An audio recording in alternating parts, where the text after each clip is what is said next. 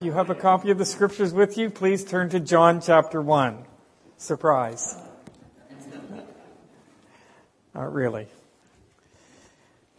We've been making our way slowly but surely through this first chapter of the fourth gospel. Matthew, Mark, Luke all wrote from similar points of view. I think it's fair that they wrote from more of a historical perspective. John's different. Apostle John wrote from a more theological perspective, and that is nowhere more obvious than in those first 18 verses of the gospel, here in that prologue. His purpose for writing, though, is expressed in John chapter 20, verse 31. But these things have been written so that, it's a purpose statement, here we go, so that you may believe that Jesus is the Christ, the Son of God. That is precisely why John wrote this account of the life and ministry of Jesus. So that you, and we can take that personally, so that you and I can believe or may believe that Jesus is the Christ, the Son of God. And like I said, that's exactly where John begins his gospel account. Those first 18 verses we refer to as the prologue.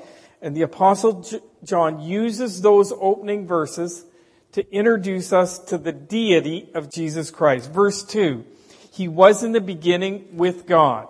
Verse 4, in Him was life, and the life was the light of men. Verse 9, He was the true light, which enlightens every man. Verse 14, the Word became flesh and dwelt or tabernacled or pitched His tent in our backyard among us. Verse 18, the only begotten God, He has explained Him. And His name? Verse 17, grace and truth were realized through Jesus Christ. There you have it. John's theological framework or explanation for the person of Jesus Christ. The theological framework supporting Christ's deity. God dressed in human flesh. The eternal Word incarnate. Fully God and fully man. So again, John's purpose for writing this account is that we would believe that Jesus is the Christ, the Son of God. Or in the language of John chapter 1, that we would receive Him or believe in His name.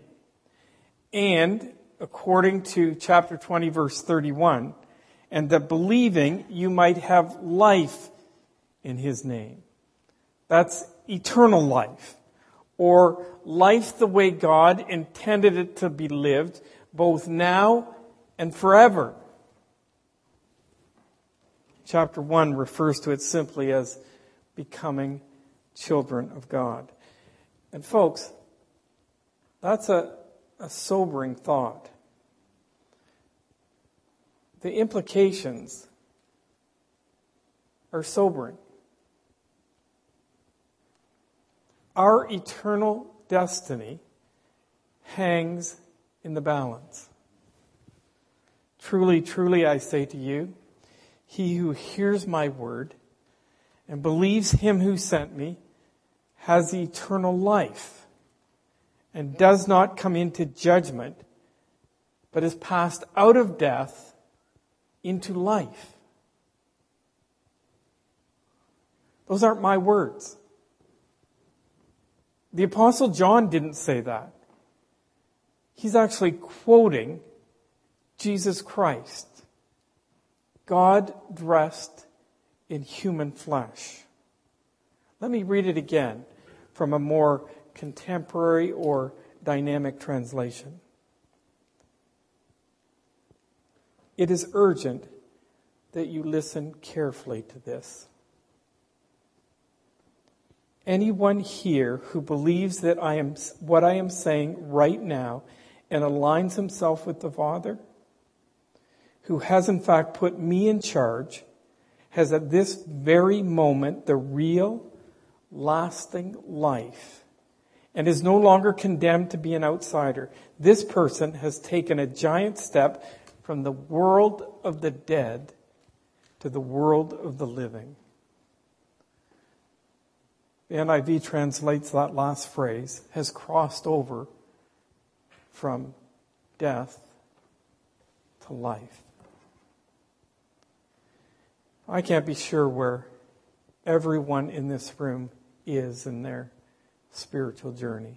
I just don't know. But what I do know is that you're here this morning. And I don't think that's an accident. I think we're here by divine appointment. So hear this. Jesus wants us to receive him and to believe in his name. The Apostle John wrote this gospel because he wants us to believe that Jesus is the Christ, the Son of God. And the Rock Community Church exists for two primary purposes. Well, maybe three.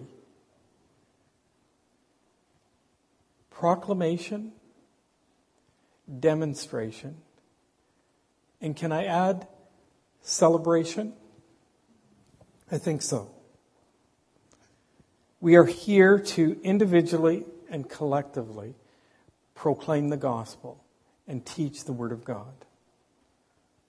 Secondly, we are here to live lives that increasingly display this unique relationship that we enjoy with God. And thirdly, we exist to celebrate. Celebrate God for who he is and for what he is doing in and through us, his people. And so if you're here this morning and you have never received him or believed in his name, I want to give you that opportunity this morning. And ultimately, we all understand that unless God draws us to himself, it's not going to happen. None of us are capable of figuring this out on our own. Nor can we decide for someone else. But God does use people. People like John the Baptist.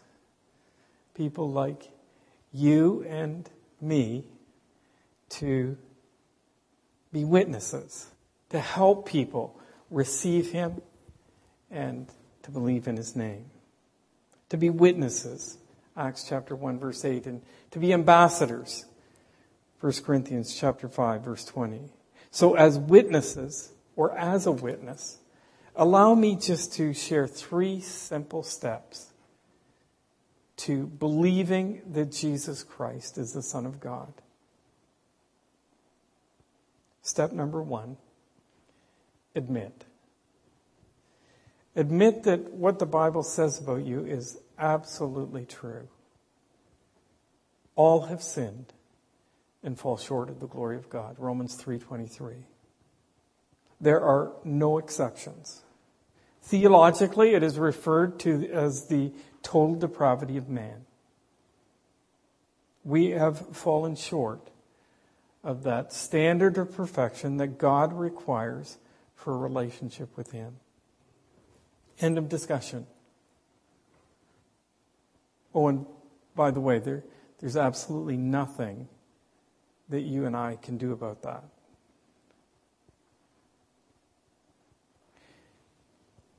We need to own that reality. Admit that you are a sinner and repent of that sin.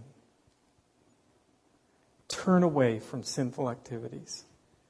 Want nothing to do with them. Step number 1, admit. Step number 2, believe. Believe that Jesus was who he claimed he was, did what the scriptures say he did, and will do what he promised he will do. Believe that with all of your heart. The Apostle Paul wrote that we need to believe that Jesus is the Christ, the Son of God. That's all of that, in all of his fullness. God dressed in human flesh. Believe with all your heart. Admit and believe. And then the third step is confess in prayer something like this. Father, please forgive me. I am a sinner in need of your forgiveness. I realize that there's nothing I can do to earn it or to deserve it. Thank you for Jesus Christ. Thank you that he died to pay the price for my sin, so that now I can be clothed in his righteousness and become acceptable in your sight. Help me to begin to live my life in a way that pleases you, and not just for myself or what I think is right or what is in the best interest of me and my family. Please, thank you, help. It's just that simple, and it's that difficult. But if you're here this morning and you're finding that kind of prayer resonating deep within your heart, I'd love to have an opportunity to talk to you at the end of the service today. Or maybe you know someone here that has a vital relationship with Jesus Christ who you know will be able to help you take that next step toward establishing a relationship with your Heavenly Father. I encourage you to do that. And if you're not ready to make that kind of decision, well, that's okay, because we're only halfway through chapter 1 of 21. We got a long way to go. But let me encourage you not to put this decision off any longer than you need to. This is not one you want to procrastinate on.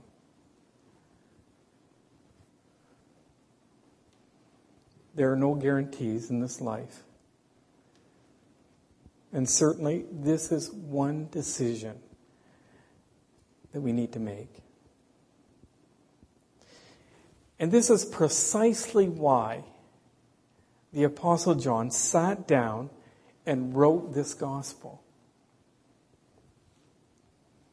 He is hoping that this gospel account will move people from unbelief to belief. And to facilitate that kind of transition, he calls on witnesses, people who will witness to the deity of Jesus Christ. And the first witness to be called was John the Baptist. And we looked at John the Baptist last week, and we examined his testimony that came as a result of, in response to questions that he was being asked by a delegation who'd been sent out from the city of Jerusalem to investigate this man and his ministry. In John chapter 1, verses 19 to 28, this was day 1 of 3 days of testimony. And on day 1, John was responding to questions about his identity and his authority to baptize. And John turned those personal questions, you'll remember, he turned them into opportunities to point to Jesus. And so their questions became invitations to believe that Jesus is the Christ, the Son of God. And that was the main idea of last week's sermon. Testimonies that point to Jesus are invitations to believe that Jesus is the Son of God. So last week we left this auditorium with a challenge to view personal questions as opportunities to talk about Him. This morning we want to focus on day 2 and 3 of John the Baptist's testimony. Testimonies that compelled him to, or were compelled because of 2 separate encounters with Jesus. And rather than just consider the content of his testimony, I'd like to identify some best practices that are exemplified by John the Baptist right here in John chapter 1 that can help us become more effective witnesses and ambassadors for Christ. But before we go there, I'm going to invite you to stand with me for the reading of God's Word. If you're able, please stand, beginning at verse 19 of John chapter 1. If you want to follow along in your Bibles, I'm reading from the New American Standard Version.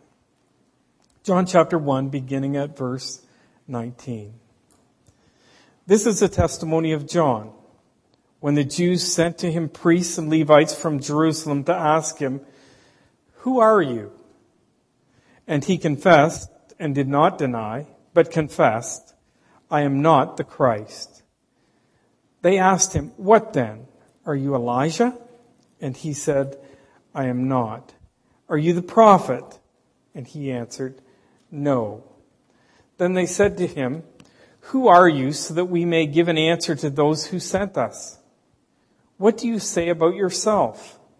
And he said, "I am a voice of one crying in the wilderness, 'Make straight the way of the Lord,' as Isaiah the prophet said." Now they had been sent from the Pharisees. They asked him and said to him, "Why then are you baptizing, if you are not the Christ, nor Elijah, nor the prophet?" John answered them, saying, "I baptize in water, but among you stands one whom you do not know. It is he who comes after me, the thong of whose sandal I am not worthy to untie." These things took place in Bethany beyond the Jordan, where John was baptizing. The next day, he saw Jesus coming to him and said, "Behold, the Lamb of God who takes away the sin of the world. This is he on behalf of whom I said, 'After me comes a man who has a higher rank than I, for he existed before me.'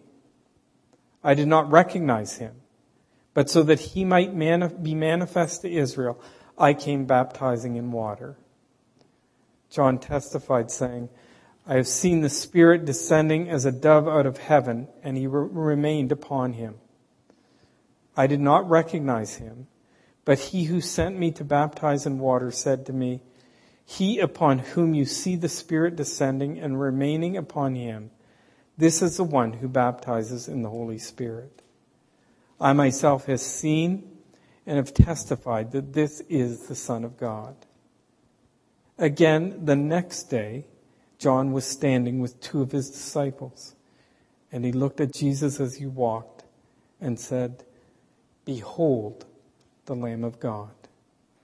The two disciples heard him speak, and they followed Jesus. Let's pray. Father in heaven, what a privilege to be able to address you with such intimacy and affection. Forgive us for those times when we are found taking advantage of your mercy and your grace. Enable us to balance this accessibility with what the preacher declared, to fear God and keep his commands. Jesus himself said, "Whoever has my commands and keeps them is the one who loves me. The one who loves me will be loved by my Father. I too will love them and show myself to them." Father, teach us your commands. Give us teachable spirits, receptive hearts, and determined wills. Keep us from fear and discouragement. By your Spirit and for your glory, we ask these things in Jesus' name. Amen. Please be seated. I remember landing at Briarcrest Bible Institute the end of the summer in August 1979. As freshmen, we were required to show up a few days earlier to go through some training in orientation.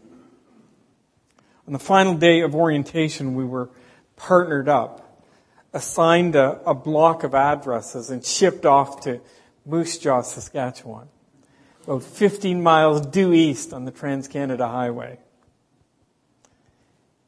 The assignment? Door-to-door evangelism. And granted, we had received some training, but now it was time to go live. I can remember walking up and knocking on those doors, wondering, I wonder how many times these people have been harassed in the last 50 years. Because there were probably between 200 and 300 freshmen that were sent out. And Moose Jaw in those days, it was only about 25,000 people. Interesting. I have to admit that it wasn't one of my favorite activities that I've ever done. But I do think that we all need a little push now and again, don't you? When it comes to this sharing our faith. The fear of rejection, it's real. And as I look around, I don't think I just think we're living in a more and more intolerant society. And as I look into the future, I can't say that it's going to get any better or any easier. In fact, I think it's going to get harder. Often, it's not easy to speak up. It's easier to be silent. But we're called to be witnesses, to be ambassadors for Jesus Christ. And for this reason, I think an examination of John the Baptist's testimony on days 2 and 3 will prove helpful. You see, proximity promotes proclamation. Proximity promotes proclamation. Jesus' presence compels us to testify about him. Look at verse 29 again. The next day, he saw Jesus coming to him and said, when he saw Jesus coming to him, John testified. Verse 29. The next day he saw Jesus coming to him and said, behold, the Lamb of God who takes away the sin of the world. You know, that sounds like an invitation to me. John was inviting them to look for themselves. Behold is one of those words that we're going to come across again and again in the Gospel of John. Here in verse 29, now look down to verse 36. And he looked at Jesus and he walked and said, behold, the Lamb of God. And then verse 47 of chapter 1.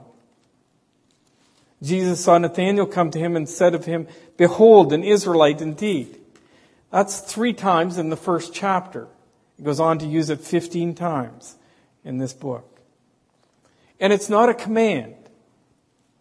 It's not a command, but rather a wow statement. A wow statement that invites others to investigate the source of wonderment for themselves.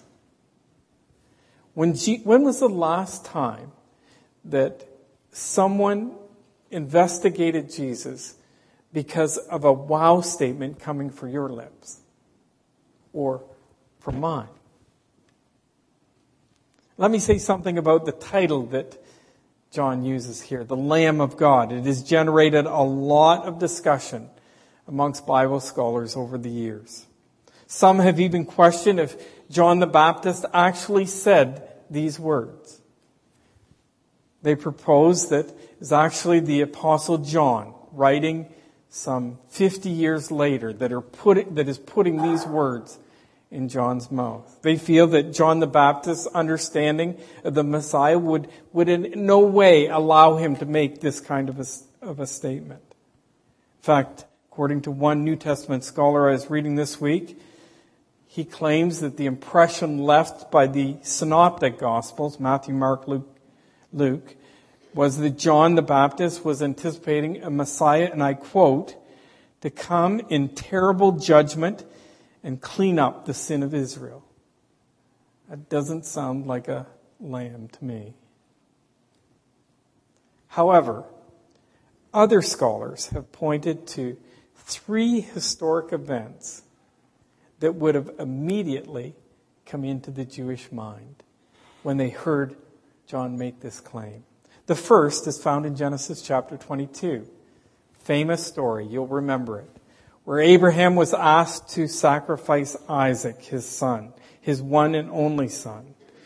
And Isaac asked his dad, "The fire and the wood are here, but where is the lamb for the burnt offering?" To which Abraham replied, "God himself will provide the lamb for the burnt offering, my son." The Jewish mind would have went there. Or it could have went to Exodus chapter 12, where the Passover lamb is described. You'll remember they were under oppressive Egyptian slavery. And God decided to deliver his people through a series of miraculous signs. The final sign was that the firstborn in every household would die.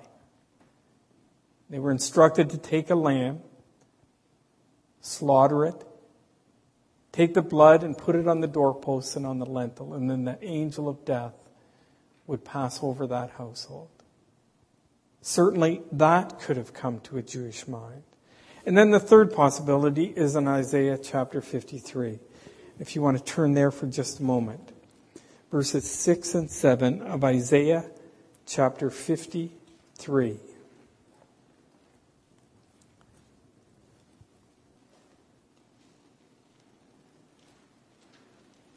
This is the prophet's words to the nation of Israel. All of us, like sheep, have gone astray. Each of us has turned to his own way. But the Lord has caused the iniquity of us all to fall on him. He was oppressed and he was afflicted, yet he did not open his mouth. Like a lamb that is led to the slaughter, and like a sheep that is silent before his shears, so he did not open his mouth.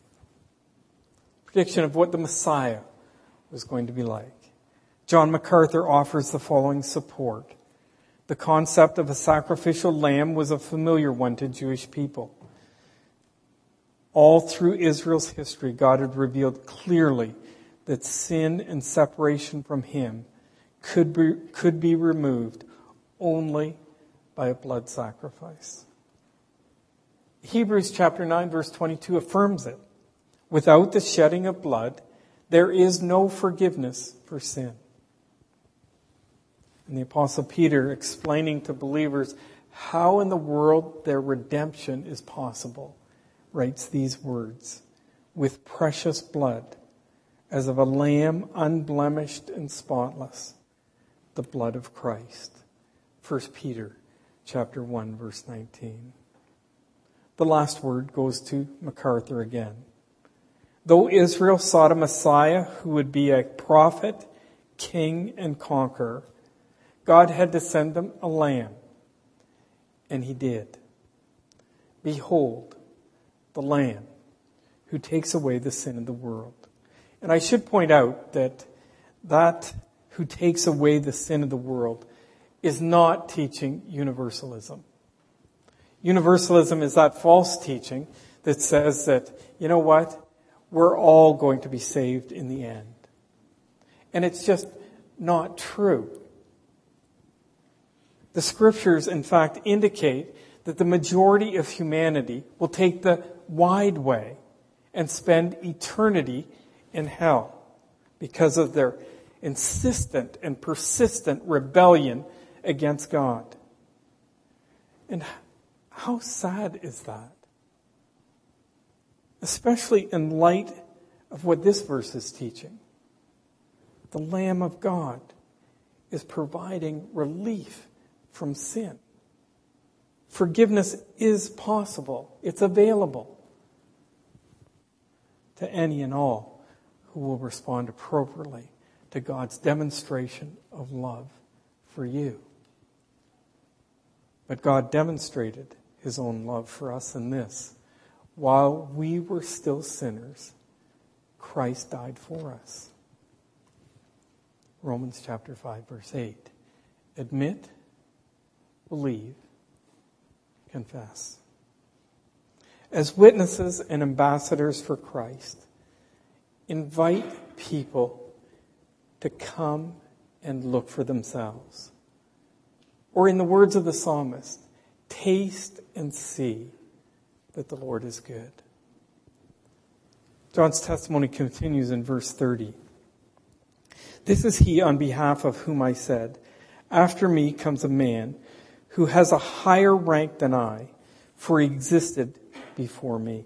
John assured his listeners that he meant what he said and said what he meant. This is not the first time that we've heard this expression from the lips of John that Jesus pre-existed him and therefore was higher ranked than him.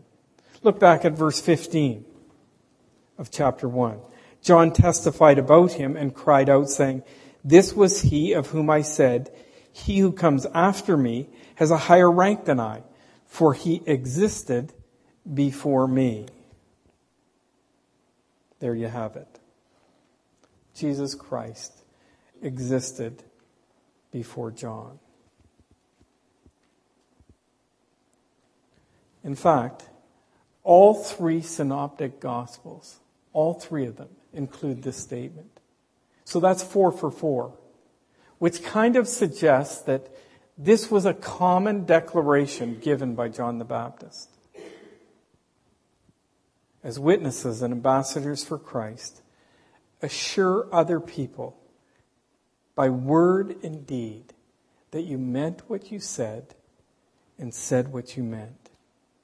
You see, our stories, they need to be consistent, regardless of the audience that we have. Avoid embellishments, additions, or edits to impress others. When presenting your testimony, mean what you say and say what you mean. Verse 31, I did not recognize him, but so that he might be manifest to Israel, I came baptizing in water. John wasn't making excuses or trying to avoid accountability or responsibility. He was just speaking the truth, that he had limited understanding concerning the identity of Jesus Christ as Messiah. And John was not able to figure this out on his own. This was not a reflection of his superior IQ. And as witnesses and ambassadors for Christ, we need to be prepared to admit our limitations. None of us are omniscient. And you know what? We don't have to be. Verse 32, John testified saying, I have seen the Spirit descending as a dove out of heaven, and he remained on him. John told them exactly what he saw with his own eyes. The words of that old hymn, blessed assurance, Jesus is mine. Oh, what a foretaste of glory divine, heir of salvation, purchase of God, born of his Spirit, washed in his blood. This is my story. This is my song, praising my Savior all the day long. This is my story. This is my song. As witnesses and ambassadors for Christ, tell your story.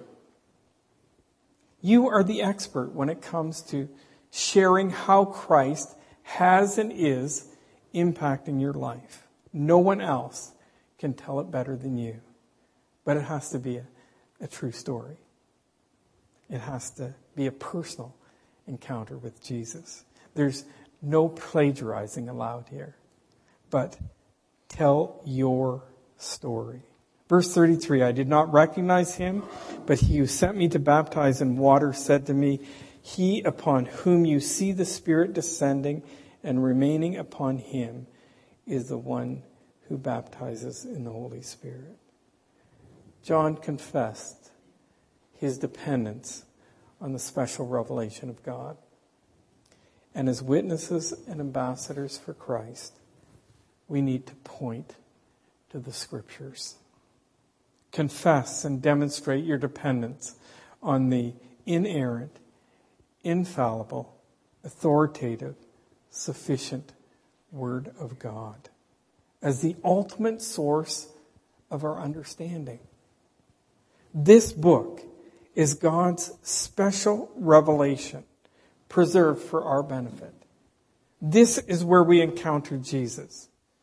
Our testimonies must be rooted in Scripture. They have to be.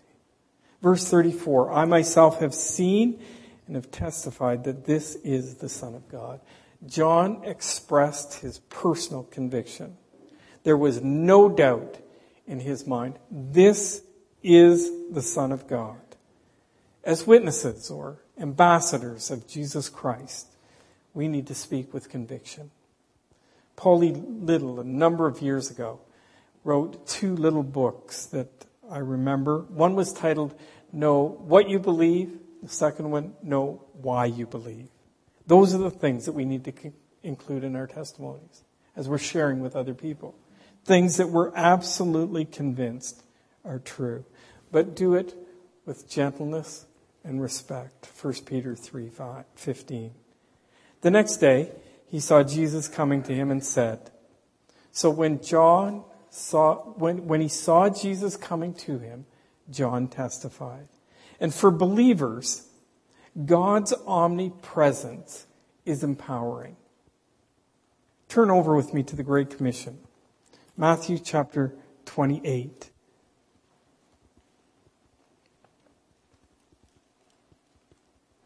Matthew chapter 28, beginning at verse 19.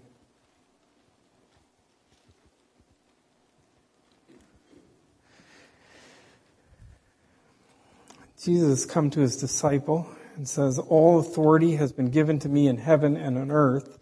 Then he continues, go therefore and make disciples of all nations, baptizing them in the name of the Father and of the Son and of the Holy Spirit, teaching them to observe all that I have commanded you. And lo, I am with you always, even to the end of the age.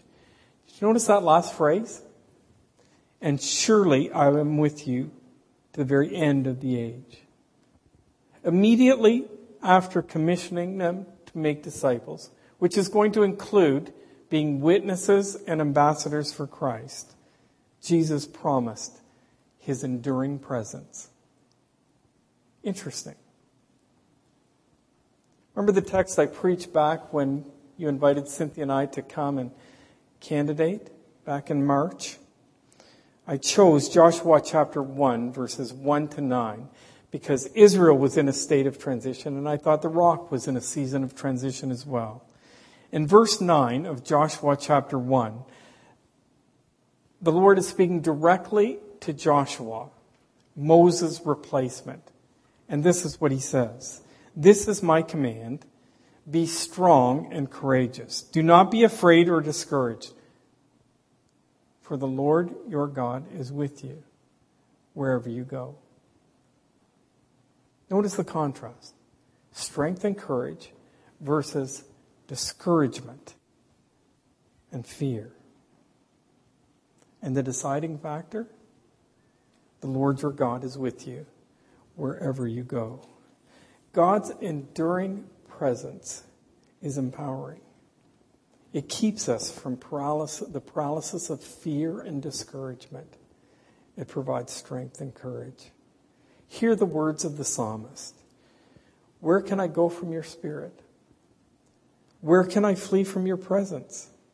If I go up to the heavens, you are there. If I make my bed in the depths, you are there. If I rise on the wings of the dawn, if I settle on the far side of the sea, even there your hand will guide me. Your right hand will hold me fast. If I say, surely the darkness will hide me and the light becomes night around me, even the darkness will not be dark to you. The night will shine like the day, for darkness is as light to you. For believers, God's inescapable presence is empowering. Of course, if you're a not yet believer, or you're a believer with habitual or hidden sin in your life, well then, God's omnipresence should strike fear in your life, in the deepest part of your being. There are only two options, God's forgiveness or God's judgment. But for the believer, God's omnipresence is empowering. And so abide in Christ, because abiding in Christ empowers us to testify about Him. Turn over into John chapter 15. We'll come to this eventually and spend an extensive amount of time here. But in John chapter 15, beginning at verse 1,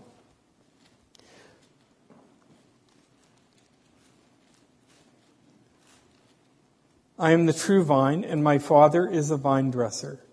Every branch in me that does not bear fruit, He takes away, and every branch that bears fruit, He prunes so that it may bear more fruit. You are already clean because of the word which I have spoken to you. Abide in me, and I in you, as the branch cannot bear fruit of itself unless it abides in the vine. So neither can you unless you abide in me. I am the vine, you are the branches. He who abides in me, and I in him, he bears much fruit. For apart from me, you can do nothing. If anyone does not abide in me, he is thrown away as a branch and dries up, and they gather them and cast them into the fire where they are burned. If you abide in me and my words abide in you, ask whatever you wish and it will be done for you. My Father is glorified by this, that you bear much fruit, and so prove to be my disciples. Just as the Father has loved me, I have also loved you. Abide in my love. If you keep my commands, and you will abide in my love, just as I have kept my Father's commands and abide in his love. These things I have spoken to you, so that my joy may be in you, and that your joy may be full. Allow me to highlight just a couple of verses for our purposes this morning. Verse 7. If you abide in me, and my words abide in you, ask whatever you wish, and it will be done for you. Abide in him by spending time in his word, exposing yourself to this book. Because as you do that, then God's word spends time in us. And that's where we become effective. Verse 10, abide in him by being determined to live an obedient life. If you keep my commands, you'll abide in my love, just as I have kept my Father's commands. You see, we need to wake up every morning determined to live an obedient life. And it's a battle. And that's why in Ephesians chapter 6, we get instructed by Paul to put on the full armor of God. God does provide the resources. Portia Nelson provides us with a good reminder of the challenge that we face on a daily basis in a poem entitled, There is a Hole in My Sidewalk. Have you heard that before? It's an autobiography in 5 short chapters. Chapter 1, I walk down the street. There is a deep hole in the sidewalk. I fall in. I am lost. I am helpless. It isn't my fault. It takes forever to get out. Chapter 2, I walk down the street. There is a deep hole in the sidewalk. I pretend not to see it. I fall in again. I can't believe I'm in the same place. But it isn't my fault. It still takes a long time to get out. Chapter 3. I walk down the same street. There is a deep hole in the sidewalk. I see it there. I still fall in. It's a habit. But my eyes are open. I know where I am. It is my fault. I get out immediately. Chapter 4. I walk down the same street. There is a deep hole in the sidewalk. I walk around it. Chapter 5. I walked down another street. When he saw Jesus coming to him, John testified. For believers, God's omnipresence is empowering. Abiding in Christ empowers us to testify about him because we are in his proximity. And you see, proximity promotes proclamation. Jesus' presence compels us to testify for the benefit of others. Notice verses 35. Again, the next day, John was standing with two of his disciples, and he looked out at Jesus as he walked and said, "Behold, the Lamb of God." When he looked at Jesus as he walked by, standing with two of his disciples, John testified, "Behold, the Lamb of God."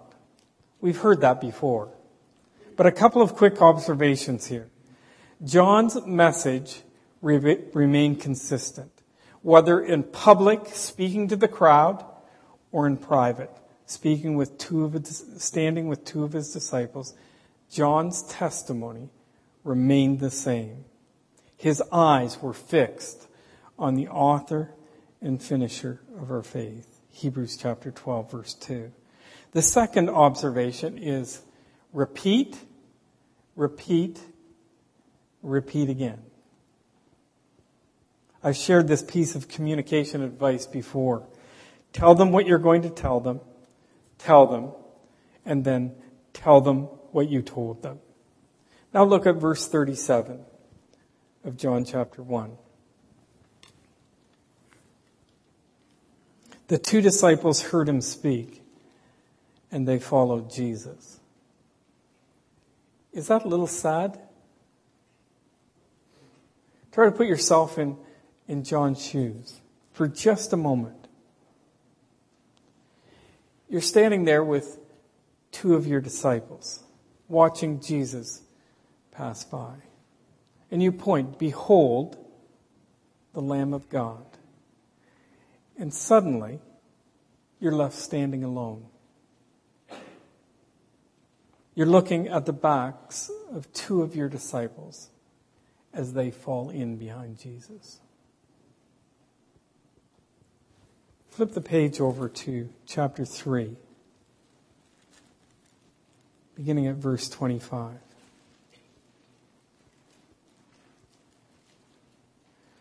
Therefore, there arose a discussion on the part of John's disciples with a Jew about purification, verse 25. Verse 26, and they came to John and said to him, this is his disciples, "Rabbi, he who was with you beyond the Jordan, to whom you have testified, behold, he is baptized, and all are coming to him." John answered and said, "A man can receive nothing unless he has been given him from heaven. You yourselves are my witnesses that I said, I am not the Christ, but I have been sent ahead of him. He who has the bride is the bridegroom. But the friend of the bridegroom, who stands and hears him, rejoices greatly because of the bridegroom's voice.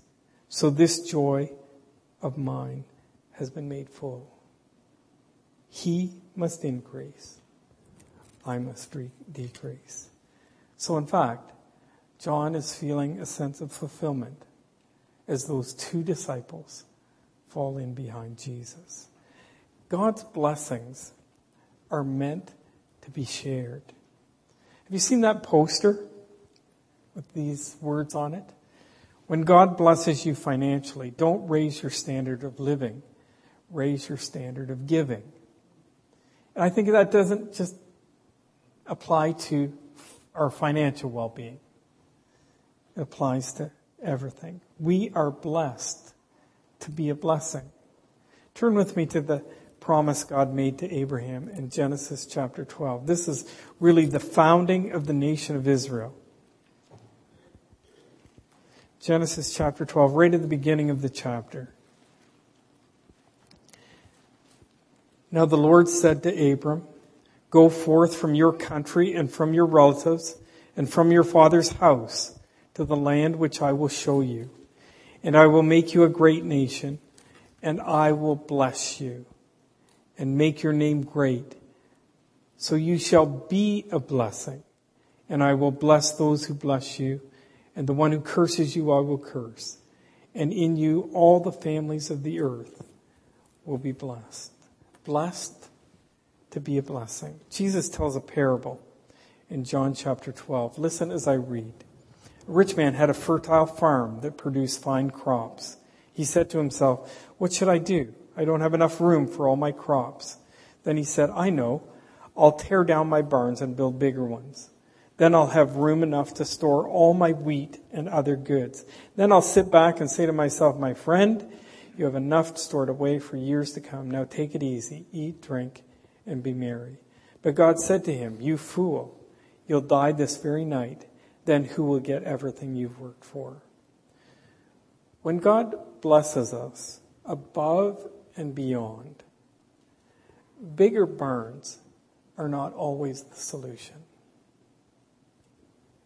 God is our merciful Father and source of all comfort. He comforts us in our troubles so that we can comfort others when they are troubled. We will be able to give them the same comfort that God has given us. God blesses us so that we can be a blessing to others. Imitate Christ, because imitating Christ enables us to share God's blessings with others for their benefit. Jesus' personal mission statement in Mark chapter 10, verse 45, "For even the Son of Man came not to be served, but to serve and give his life a ransom for many." That's it.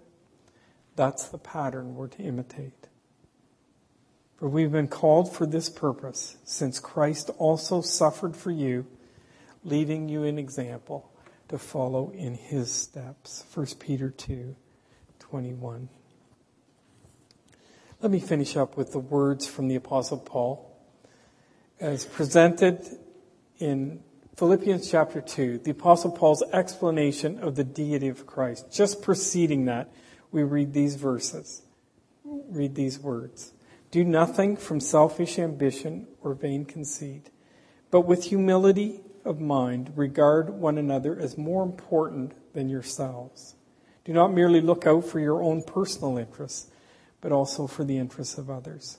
Have this attitude in yourselves, which is also in Christ Jesus." Imitating Christ enables us to be a blessing to others for their benefit. Proximity promotes proclamation. Proximity promotes proclamation. Jesus' presence compels us to testify about him and for the benefit of others.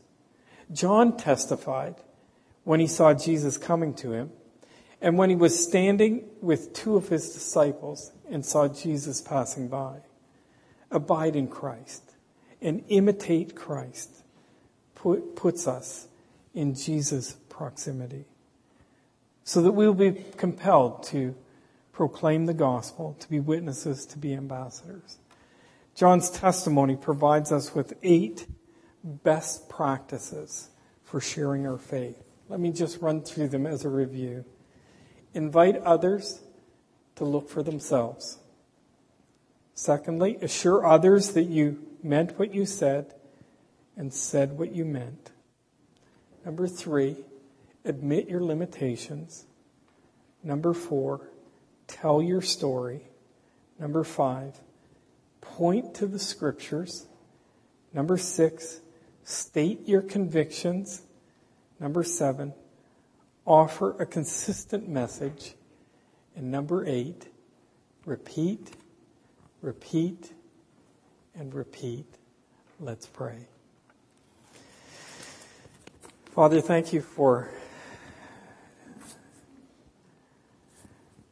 John the Baptist and for this record of his life and ministry.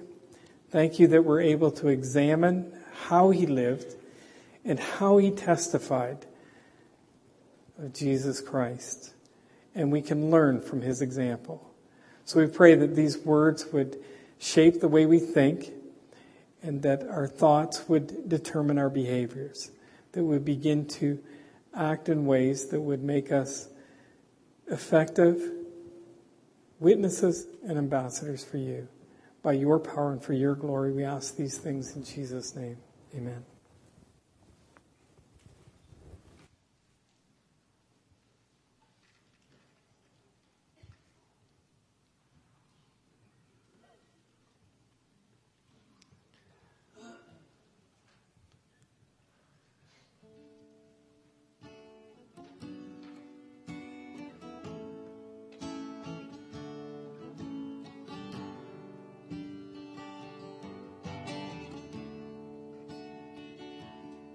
Let's stand together.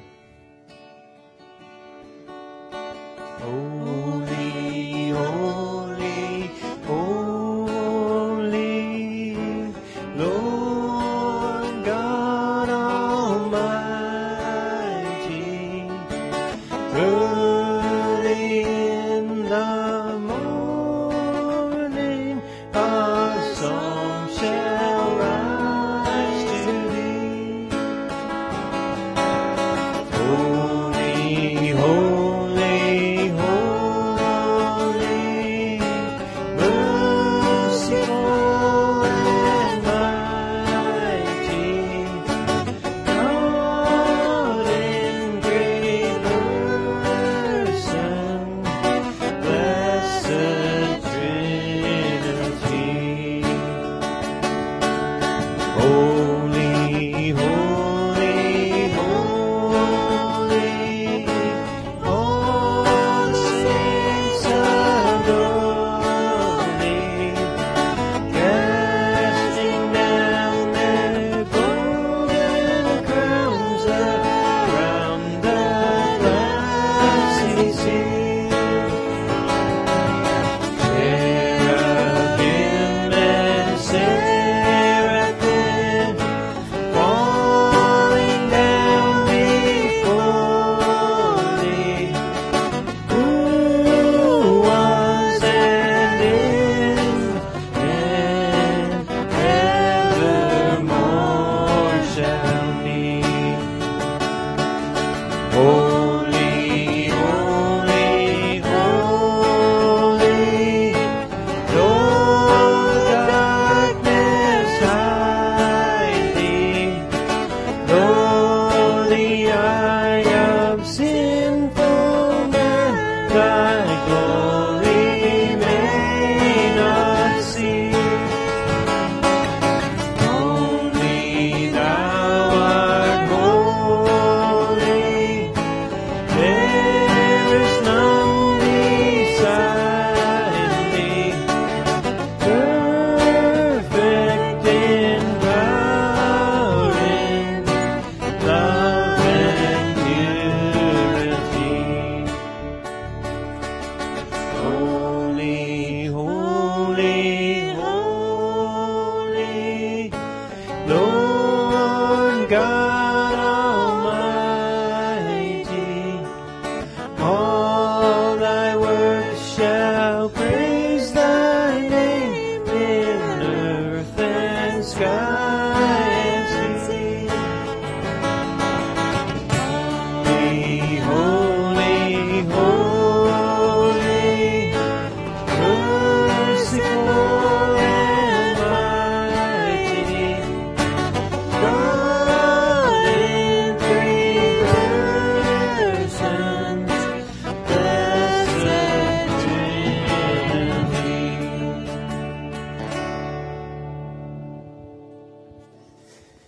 Thank you again for coming and being part of our worship service this morning. If you're a